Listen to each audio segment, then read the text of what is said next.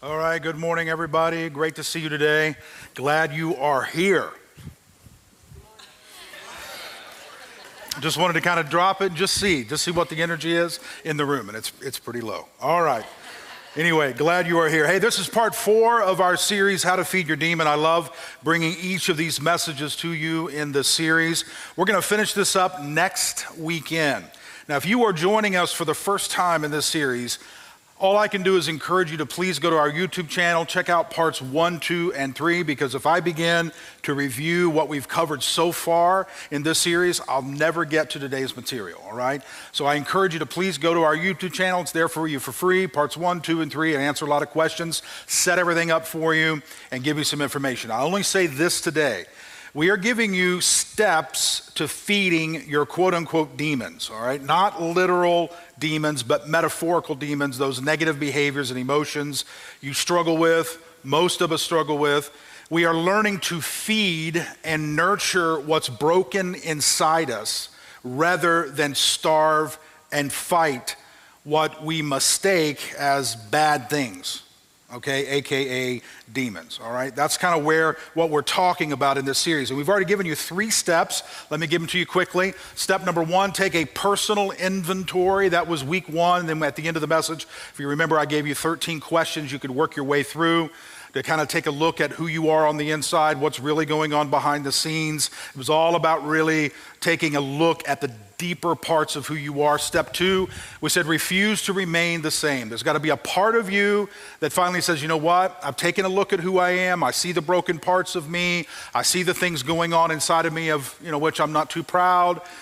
I've got to make a decision to get up. I've got to make a decision to say I'm not staying where I am. I refuse to remain the same. I'm not going to live the rest of my life like this. Last week, we said you got to pursue wholeness. This is about integration, bringing what's in the background and what's in the foreground together, rather than remaining separate, rather than remaining 2 parts, 3 parts, 4 parts. You bring things together, pursue wholeness. Today, step number 4, that is care for the troubled parts of your soul.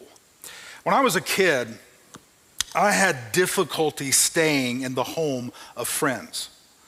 They would invite me over, and I wanted to stay. I mean, I had these great friends, when I was a kid. We finally settled, if you know my story. We moved a lot, and we finally got to a place where we were there for a few years. I made some friends at school, made some friends at church. They would invite me over to their home to stay, and I just declined over and over again. Every now and then, occasionally, I would say yes, and I would stay at their home for the night, but it was challenging when I did. When darkness settled in and bedtime arrived, I became just miserable. It was excruciating. My mind imagined the worst. I felt panic. So I most often said no. I never told my friends why I said no. I came up with excuses. I came up for reasons why I was not going to spend the night at their house. But every now and I did, and when I did, it was terrible. That lasted through middle school. It lasted into my high school years, those emotions, those storms on the inside. It was a little better in college. By then, you would think I had grown out of it, but I didn't. And here I am. I was literally 1,000 miles away from home when I went to school. My first 2 weeks of classes were torturous. I seriously considered calling home and saying, no way, I cannot do this. I need to go somewhere closer. I didn't know at that time in my life. I didn't know when I was a kid. I didn't know in middle school, high school, didn't know in college. I was carrying wounds from my childhood. Not physically. I mean, my mother did everything she could to take care of me, protect me from all physical danger. She loved me. She did her best. But emotionally, I was wounded. As I grew older, matured, my emotional wounds began crying for attention. I didn't know what was going on. I thought I was simply messed up. I thought, well, I don't know what it is, but here I am, a young adult. I should be much better than this. I should be able to handle myself better than this. I was not like all the other shiny people around me who seemed to have a good life, and they seemed to just enjoy going places and doing things, and I just wanted to cocoon. I just wanted to stay in a secure environment. Now, if you were to ask, I could have told you not a whole lot. I could tell you how I felt, but I couldn't tell you what was going on inside of me because I didn't know that I had wounded parts. I didn't understand not only that I had wounds that had not been healed, I didn't even know how I got those wounds. Here I am, and I just thought I was just broken and, maybe eventually everything would take care of itself. I was just ignorant. In June 1990, Lan and I married. I was confident the demons had gone away. I was older, more mature, a soon-to-be college graduate. We married just about a semester or so before we graduated, preparing to enter ministry. Okay, I'm good, right? That was childhood stuff. I'm beyond it now. I'm going to be okay. Now I have a wife. Now I'm getting ready to go into ministry. No. Immediately after Lan and I married, I suffered a deeper level of fear, dread, and an overall sense of doom. And I literally carried it with me all the time. Marriage did not change much, if anything. It was difficult for Lana. Childhood emotional wounds, not her experience. She was compassionate, patient with me, loving, strong, encouraging, determined to help me overcome. But I remained miserable for years. Now, for some of you, what I'm saying makes sense. I mean, I'm reading your mail, okay? You've experienced it, or you are experiencing it right now. But for others, it is a foreign language. Your childhood was magical. As a child and a young adult, you were protected. You rarely experienced disappointment or confusion or fear. You grew up strong. You flourished emotionally. But that isn't the story for millions of people around our world. And I'm confident a lot of people gathered here, a lot of people watching online, still continue to deal with the effects of their early life wounds. They've moved on. They've married. They've started a business. They've got a job. They've got a career in the military, have kids, grandkids. I have no idea. Time does not just automatically fix those things, okay? If you're a wounded 20-year-old and you never deal with it, when you hit 50, guess what you are? A wounded 50-year-old, okay? It doesn't automatically just fix because you get older, all right?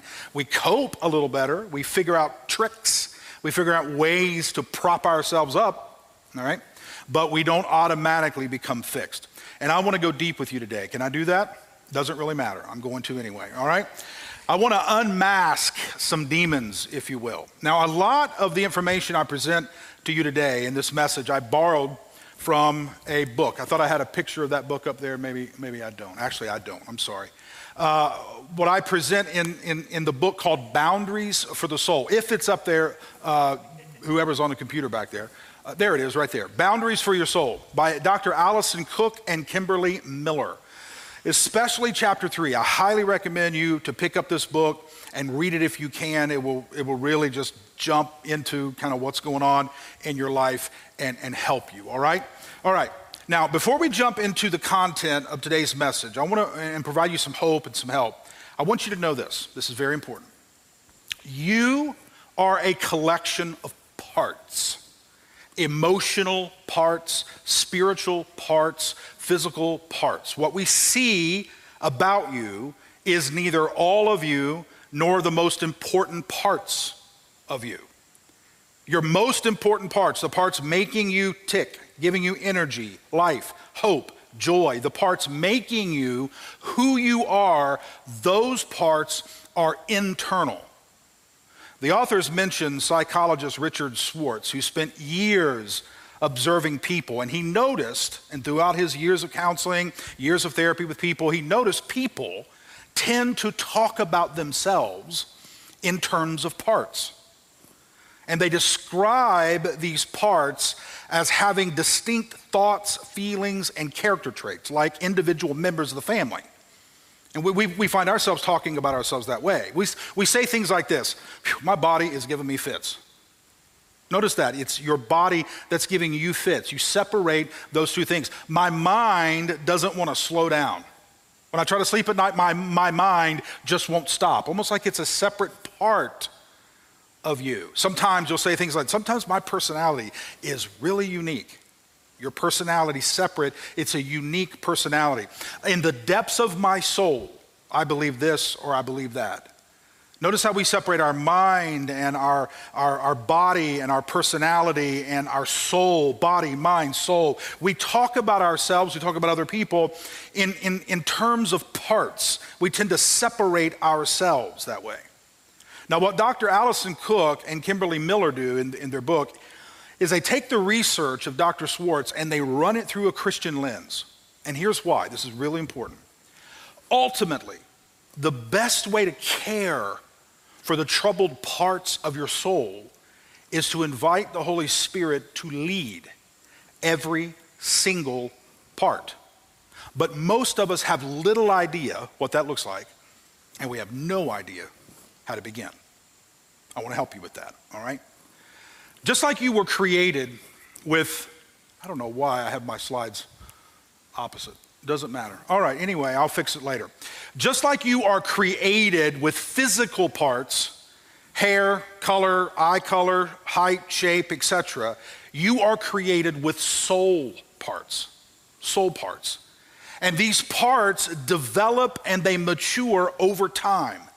But when those parts are hurt, when they're wounded, when they're traumatized, they can produce extreme feelings and painful memories that can press you downward. And we live our life almost as if we're weighed down by the things that have happened to us in our past. And as a result, you can behave in ways you never imagined.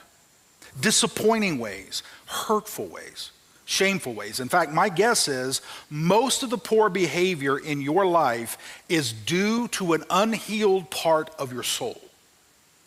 You may not know where, you may not even know how it happened, but it did. And the goal is not to get rid of those ugly parts of your soul, but to experience a healing and grow through those ugly parts of your soul. Because if you don't experience healing and growth, just as an unhealed physical wound affects your walking, it affects your running, it affects your sitting, your overall quality of life, an unhealed soul wound will do the exact same thing, except it will do so in relationships, in your peace of mind, in your success in life, in your ability to thrive. So if you have an unhealed leg and you're limping, it impacts your gait, your walking, your running, your sitting, your quality of life. Same thing inside. You have things inside you've never dealt with, you've never had healing for. Those things will affect every area of your life, except those things mostly are internal, kind of invisible. Marriages, friendships, your experience spiritually, on and on it goes. Bessel van der Kolk, author of The Body Keeps the Score, here's a great quote from this book. Trauma results in a fundamental reorganization of the way the mind and brain manage perceptions. It changes not only how we think and what we think about, but also our very capacity to think. Now listen very carefully. You want to know why some of us sitting here this morning, some of us watching online, you want to know why we struggle with runaway thoughts, misperceptions of people, misjudgments? Why we struggle so much that we think other people are talking about us when they aren't. We wonder when the other shoe in life is going to fall. We struggle with deep anxiety and fear, and we get angry over the smallest things. Often, the reason those things happen is we have unhealed trauma, unhealed soul wounds.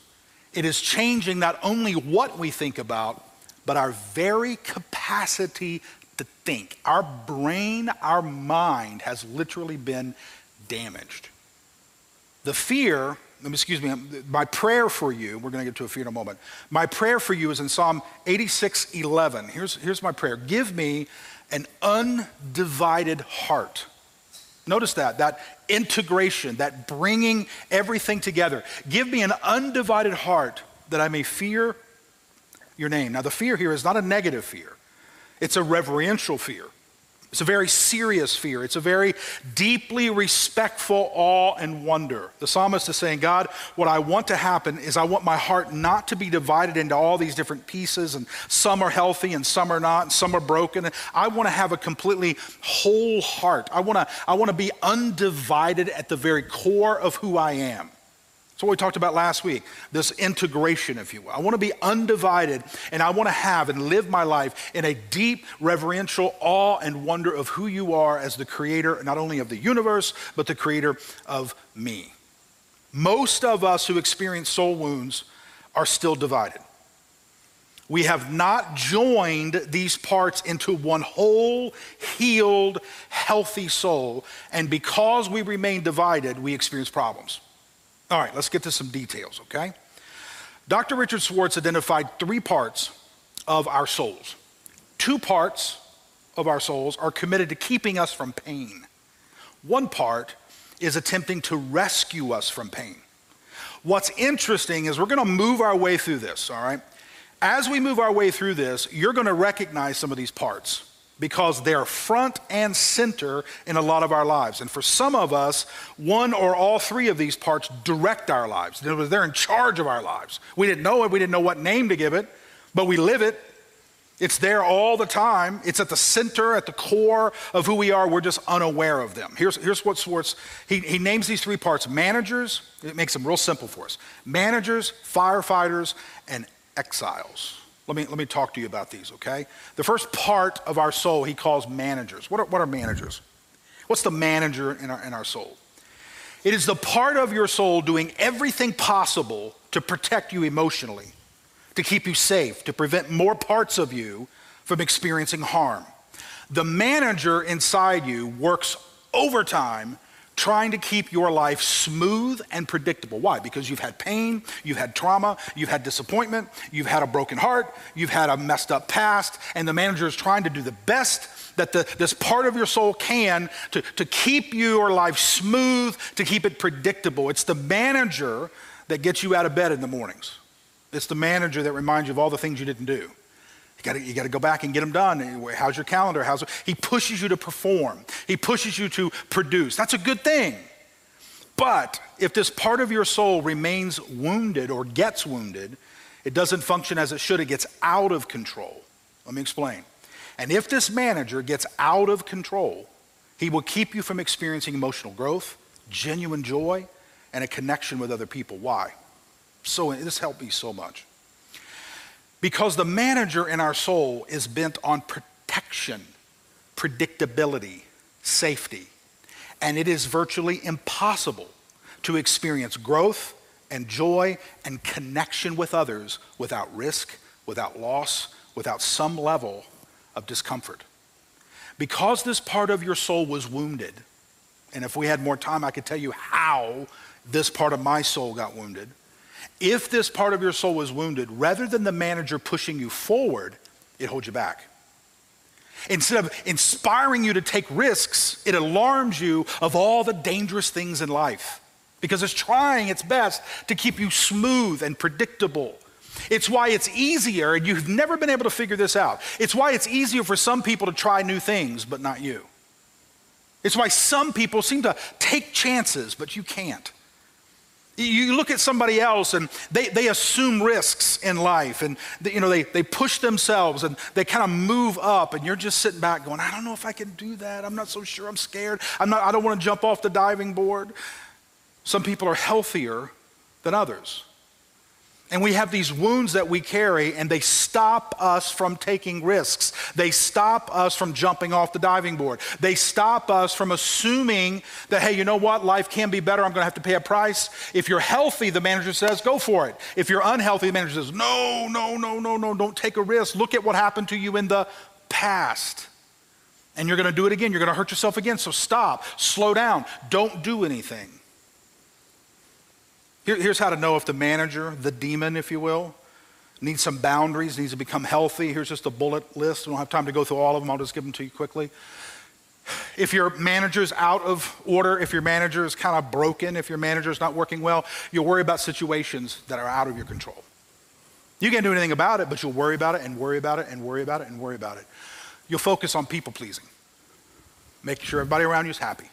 Because if everybody else is happy, you'll be happy. You'll work long hours at the expense of others. Oh, well, your wife needs you home. Oh, well, your kids need you there. Oh, well, I've got to work. I've got to people please. I've got to achieve. I've got to prove myself. You'll overanalyze relationships and decisions. You just get stuck in loops, constantly overanalyzing. You'll criticize yourself and others excessively. You'll find all the problems in your life, all the problems in other people's lives. It's the manager talking. You'll exert extreme control over your own behaviors and others. You got to control everything you do, and you want to control everybody else's behaviors too. And you'll pursue perfection and refuse to accept human limitations. Did you write all that down? We'll put a list together for you so you can have it. That's the manager. That's the manager. That's the first part of our soul. Do you see yourself here? Don't lift your hand. So you're going to give us an altar call and we're going to have to come down and repent of these things? No. I just want to see, do you see yourself? Do you see yourself any there? Do you see yourself reflecting in any of that? Here's another part of our soul. He calls them firefighters. Other category, they're protectors, if you will. Firefighter is committed to minimizing suffering. Managers attempt to prevent suffering before it occurs. Firefighters attempt to alleviate suffering after it occurs. This is huge. This part of you, if it's out of control, if it's not functioning correctly, will indulge you in anything that feels good, distracts you, and tricks you into believing you're handling life well. Because its goal is to minimize suffering. So whatever minimizes suffering, it encourages you to do. Now, it's a fake alleviation. It's not real. You'll see that in a moment. But it'll do whatever it's got to do to convince you that this activity helps you not suffer very much. So go for it. When a firefighter part of you is healthy, he will help you care for yourself so you survive life's hardships. He will remind you when it's time to rest. He will help you unwind. At his best, the firefighter encourages you to watch a movie to relax or to read a book to help your mind escape some of the stress, to spend time in prayer and meditation, to develop yourself spiritually. At its worst, an unhealthy firefighter leads you down a path of recklessness. Here are a few reckless ways the firefighter will use in your life. See if you see any of this. Mindlessly surfing the web and escaping through social media. Rather than dealing with what's really in your life, the suffering, why is it there? What's happening? No, you don't have to do that right now. Just immerse yourself in something that will distract you for a while. Over-exercising, overeating, over-cleaning, overspending, oversleeping, whatever it is. It's just something to distract you from the pain in your life. It's a firefighter trying to minimize suffering. Watching entertainment excessively or gambling compulsively. You can put anything on that list you want. Sexual addiction, excessive daydreaming, or escaping into romance novels to take your mind off of what's really going on and focus over here, focus over here, focus over here. Everything's burning over here. Don't worry about that. Focus over here, focus over here, focus over here. Abusing alcohol or drugs. Any of those things that will alleviate suffering. I want you to be honest. Are any of these patterns, you don't have to lift your hand, are any of these patterns familiar to you? It's not about guilt, not about condemnation. It's about recognition. It's about pursuing truth. Do you see these things in your life? Now, in addition to these managers and firefighters, you have a more vulnerable parts of your soul that do not fall into the managed category, they don't fall into the firefighter category. They fall into what he calls the exiles. This is so important. What are exiles? The parts we deny or hide. Listen, every single person in this room, everybody watching, myself included, okay? We've experienced brokenness. We've experienced sadness. We've experienced disappointment. We've had people lie about us. We've had people lie to us. We've had people walk away from us after they promised they wouldn't. We've done things that have hurt other people. We've said things we shouldn't have said. People have said things to us they shouldn't have said. We've had all kinds of things that have happened. Some of us in here more than other people. Some of us have stories that would just blow the minds of other people if we only knew what you had gone through and what's happened in your life. All of us have experienced things like that at some level. We do the best we can to recover. We do the best we can to keep moving.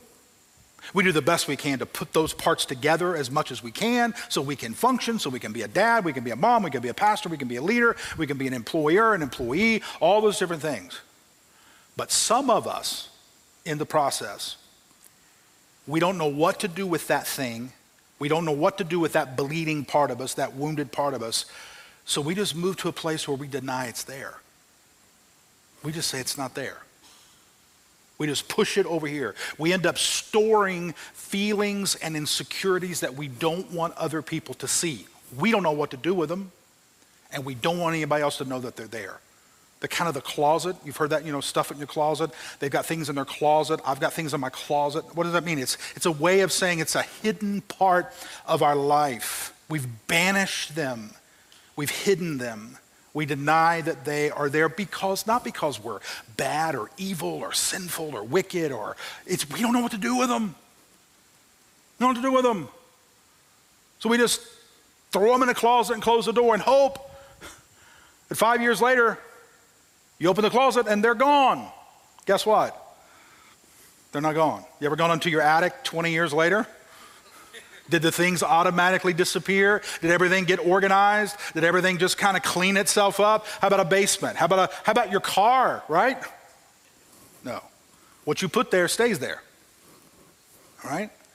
Dr. Schwartz writes this great quote: "We try to exile the fallout from dreadful episodes in the past, but in doing that, we're not only exiling memories, sensations, and emotions, we're also exiling the parts of us that were hurt the most by those events." So when you hide certain parts of yourself, let me put it this way: when you hide certain experiences, when you hide certain events, when you hide certain things that have happened, folks, you're hiding you. You. There are parts of you that we don't know because they're not there. You've stuffed them somewhere. You've hidden them somewhere. And I don't have time to get into this, but you're going to anyway. But I'm going to anyway. This is one of the reasons why when people get married, a year later, 2 years later, 3 years later, things change. Now, of course, we're all imperfect. We bring all kinds of things, but here's what happens in dating relationships. One person doesn't know the other person has things hidden. And I'm not talking about horrible behaviors or wicked things. It's not so much that. It's sometimes we literally have hidden ourselves, and the person that says I do is saying I do to parts of you. But then the other parts come out a year later, the other parts come out 2 years later, wounded parts, broken parts, damaged parts. And all of a sudden, things change. We hide parts of who we are. This is important, very important. Exiles are the distressed parts that your managers and firefighters are trying to protect. Here are the following feelings that signal an exile needs attention. Shame. If you experience lots of shame, this is why. Fear. Insecurity. Hurt. A feeling of worthlessness. Marginalization or marginalizing your own self, putting yourself off to the side. You're not really worth. Unseen, unappreciated, overlooked. These are feelings that you have about yourself. Loneliness, sadness. When these things are present I'm not talking about every now and then. We all have these experiences every now and then. I'm talking about it seems to be always there. It's just always underlying your life. There's parts of you that are hidden. There's parts of you that are not integrated. There's parts of you have never dealt with. Now, I know what some of us are thinking, especially some of us men. Okay, that's not a sexist comment. I just know how some of us males think. We think things like this. I'm fine. Okay, I'm fine. Okay, this is just part of life. I don't have to be happy. I don't have to be at peace. I've got a job to do. I've got a family to take care of. So what if I had a difficult childhood? I mean, a lot of people had difficult childhoods. I mean, you got to be tough to make it in life, and I'm just tougher than other people because I can make it and other people can't. The Apostle Paul says this in 1 Corinthians 12:22. The parts of our body that seem to be weaker are the ones we can't do without. Listen very carefully. Some of the parts of yourself you deny, you banish, you ignore, you try to minimize, are the most important parts of you. They are the most important parts of you. Well, I just got to go to work. I don't have time to deal with these things. So you think that more work is what your wife wants? Do Do you think 65 hours in the office is exactly what your kids want? What they want is your heart. What they want is a healed soul. What they want is compassion and love and faithfulness and kindness and generosity and gentleness. Folks, as a pastor, I've sat at the bedside of a lot of people. I've said goodbye to a lot of people. I've conducted funerals. I've done all those things, and many of you have been part of that, and you've heard me say this. You've heard other people say it. I've had a lot of people tell me regrets. I've had a lot of people say, boy, I wish I could have done this. I wish I could have done that. Nobody's ever said, I wish I'd have worked harder. Nobody ever says that. Nobody ever says, I wish I'd have spent more time on the golf course. I wish I'd have been more at the racetrack. I wish I'd have fished more. I wish I'd have shopped more.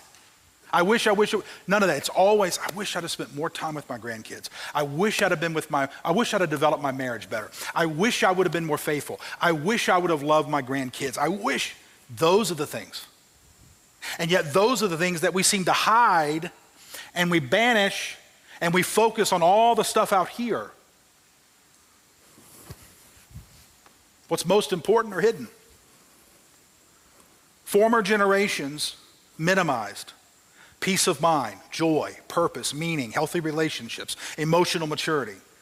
They seem most concerned about working hard, taking care of the family, past generations. I know. And they did an amazing job, but the lack of emphasis they placed on mental and emotional health helped create the mental crisis we got right now. We are reaping the harvest of previous generations. The obsession with work. Yesterday may be one reason we got a lot of people not wanting to work today. We reap what we sow. All right, get out of my life, Scott. How do you know whether or not the protectors or exiles are healthy and working with each other for your good or working against you? Here's another bullet list, last one I'm going to give you, and then I'm going to give you some scripture here that's really going to help you see all of this in context, all right? Here's a long bullet list. We'll put this list together for you, or you'll go get some of the book and you'll see it. You're critical of yourself and others. It's a feeling all the time. You're exhausted from people pleasing. You're angry and you say hurtful things. This is how you know that things are just out of sync. They're just out of sync. You struggle with making decisions due to worry and fear. You want to escape. Well, that's a big one. We could talk about that a lot. We're just always wishing we could get out of where we are. We're never happy with where we are. I promise you. Most of the time, the vast majority of the time, it is not your location. That is not why you're miserable. It's not your location. Change locations do not automatically give you more joy. You're compelled to make something perfect. Nothing's ever good enough. Urgency to fix yourself or something in your life. You find yourself checking out. You ruminate about hurtful memories. You isolate and withdraw. You're always a victim of your circumstances. You can't stop feeling lonely even when surrounded by friends. You stay in bed too long. We'll skip over that. You feel worthless and flooded with shame. These are just a list of the ways that you know when things are out of sync. Now, you want to learn something interesting? Every single part of your soul is trying to help you. This is really important. Every part of your soul is trying to help you. Even those parts that seem out of place or seem awkward or seem destructive, they are trying to assist you. They're just unhealthy. They're either trying to protect you or they're trying to rescue you. They may do it in a weird way, but they're there to help you. They're just unhealthy. They're just dysfunctional. Let me give you an example. Anger. Anger is trying to help you. Why? It's trying to push people away because it feels threatened. So it tries to kind of buck up and be so tough and so angry, trying to get people away from you because it's an attempt to keep you safe. It's dysfunctional, it's unhealthy, but it's an attempt to keep you safe. Cynicism is trying to help you. How so? Trying to protect you from disappointment. Lack of trust, It's trying to help you. Why? So you won't be hurt again. It's just keeping you from trusting so that you won't trust and get your heart broken again. Numbness. You know why numbness is there? To keep you from feeling pain. The problem with keeping you from feeling pain is you also are not able to feel joy. You're just numb. Fear. Why is fear there? It's trying to help you. It's giving you the energy to leave a person, to leave a situation, to avoid. So here's what I want to speak with you about for the last few minutes. I've only got you for a little while here. Three thoughts and then a couple scriptures I'm going to give you. First, your emotions, spirit, and your mind are you. They're you. They're who you are. If you cut your finger, you treat it. If you have a headache, you respond to the pain. If you develop a fever, you take medication, you go to the doctor, you stay home, you rest. We treat our external bodies with love and care, but too often we minimize our internal bodies. Folks, your emotions are you. Your spirit is you. Your mind, it's you. It's who you are. And what's going on inside you is much more important and has greater benefits and consequences and affects more people than what's going on outside of you. Number two, you are wounded, exhausted, and unhealthy. Just admit it. And it's okay to say that. If you are emotionally wounded, you are wounded.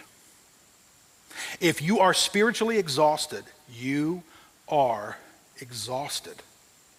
If you are mentally ill, you are ill. It's important that you start integrating and pulling these things together. You're not simply in a bad mood. You're not just tired. You're not just upset because you didn't get your way. It's not that you just need to sleep in on a Saturday morning and everything will be okay. It's deeper than that. And third, you don't have to lift your hand on this unless you want to. But how many of you would say, I'm wounded? Stuff happened to me in my childhood or a few years ago. It's left me hurt. It's left me bleeding. It's left me bruised. And some days are better than others. Some days I am far from okay. And if the wounds on my inside were on my outside, people would treat me much differently because they would see what's going on. And it is in this pit of wounds that I'm describing, these bruises, that give rise to our demons. If that's you, number three, you need deep internal soul level healing. Now I want to take you real quick because we only have a few minutes. I want to take you into a beautifully powerful scene. I'm not going to go through like I normally do the details of a story. I just want to give this to you quickly. Beautiful, powerful scene in the Gospel of Luke, chapter 4. This scene takes place at the beginning, right at the beginning of the ministry of Jesus. And it happens almost immediately after Jesus is tempted in the wilderness during his 40 days of fasting. He returns from 4 weeks of seclusion and prayer. And the purpose of these passages is to encourage you. Let's pick it up in Luke chapter 4. Now I want you to just listen and then I'm going to show you this passage up here. Here's what it says in verse 16. Jesus went to Nazareth where he had been raised. So he goes back to his childhood home. Interesting. Back to his childhood home. Back to where things started. Back to where it all began. Sometimes we got to go back. He goes back to Nazareth. On the Sabbath, he went to the synagogue as he normally did, and he stood up to read. So these are people who have watched him grow up. These are people who have seen him when he was a child, all the way up, his childhood home. The synagogue assistant gave him a roll from the prophet Isaiah.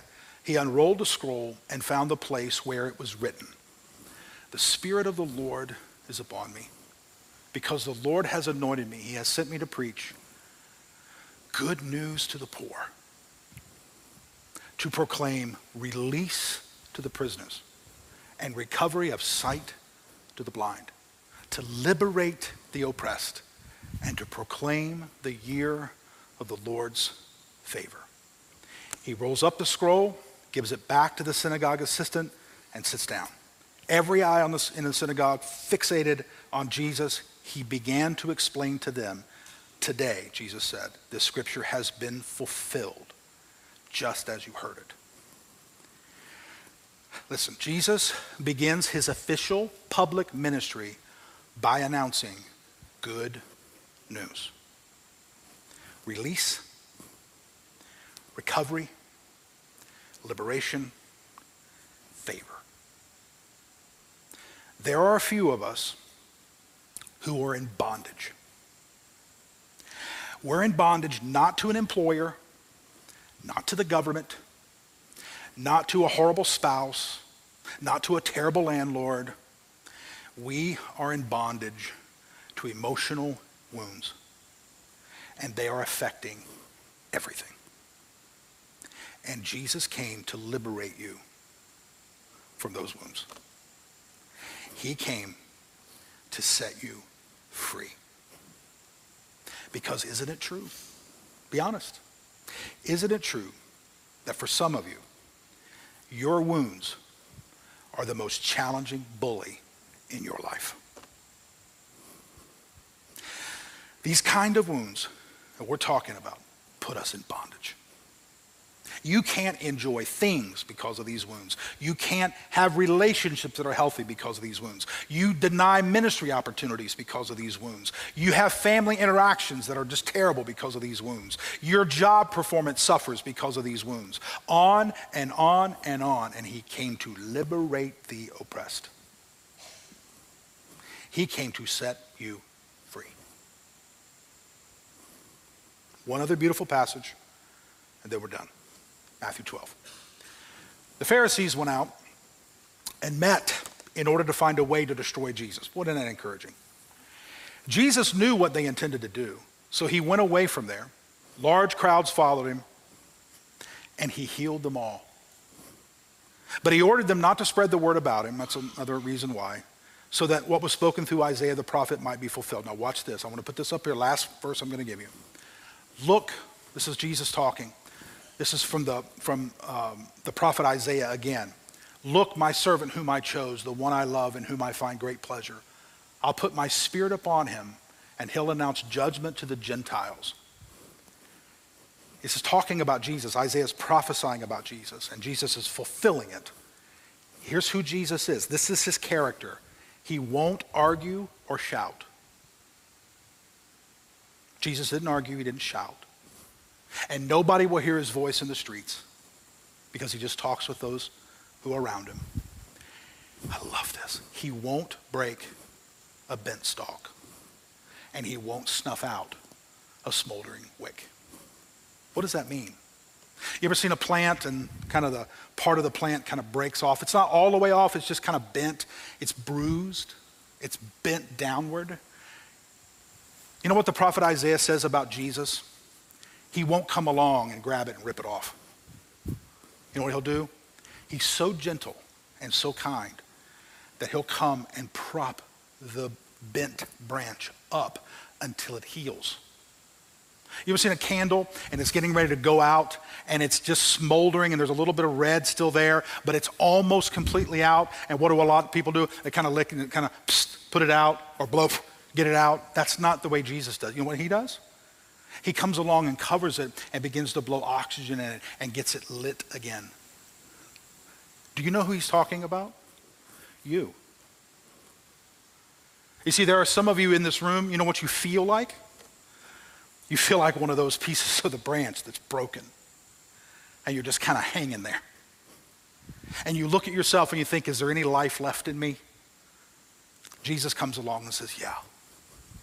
And I'm going to pick you up and I'm going to prop you up and I'm going to nurture you and I'm going to protect you until the life begins to flow back into you again. Your wick is right at the end and the smoke is starting to ascend to the sky because the wick is getting ready to go completely out. But there's just enough life in it that if the right person comes by and blows oxygen on the wick, guess what happens? A flame comes back. That's what he will do for you. That's who he is. That's who he is. And the Gentiles will put their what in his name? Their hope in his name. You and I are Gentiles. We are the ones that will place our hope in him. Verse 22 says this, and they brought to Jesus, I love this, what a great way to end today. And they brought to Jesus a demon-possessed man who was blind, unable to speak. Jesus what? Healed him. So he could both speak and see. Man, for many of us, our demons prevent us from hearing or seeing the good news. We are stuck in our past. We are frozen in our pain. We are blinded by our wounds. And Jesus came to bring what? Healing. Healing takes time. Healing is a process. Healing leaves scars. Healing is different for everybody. Healing takes care of the problem. That's what he wants to do. Last quote, and we're done. This comes from Boundaries for Your Soul. And here's the question I leave for you to think through. Here it is. What thought or feeling needs your care? What doubt or fear is hiding in your soul? Your anger and your fear and feelings like them need the loving presence of your spirit-led self to help them adjust their unhelpful beliefs and strategies. What if you befriended the parts of your soul that carry these troubling emotions and invited Jesus to be near? That's how I want to close today. Let's invite Jesus to be near, all right?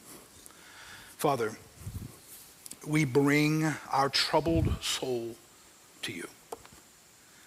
Sometimes we feel like that smoldering wick. We feel like that bent branch. We wonder if there's any life left. We wonder if there's any fire left. We have stuffed and pushed and hidden and denied. Get all this mess in our life. And we put the smile on and we lift our hands anyway and we clap because we don't know what else to do. We're not trying to be hypocrites. We're not trying to trick people. It's not that we're trying to make people think we're something different than we are. We don't know what else to do. We're just trying to be husbands and wives and friends and sisters and brothers and pastors and leaders. We're just trying to figure this thing out. But today, we're not faking it anymore. Today, we're not acting as if we've got it all. Today, we're coming to you like a bent reed, a bent branch. We're coming to you like a smoldering wick. And we're saying, bring healing to us. Bring life to us. Breathe into us, Holy Spirit. Breathe life into us.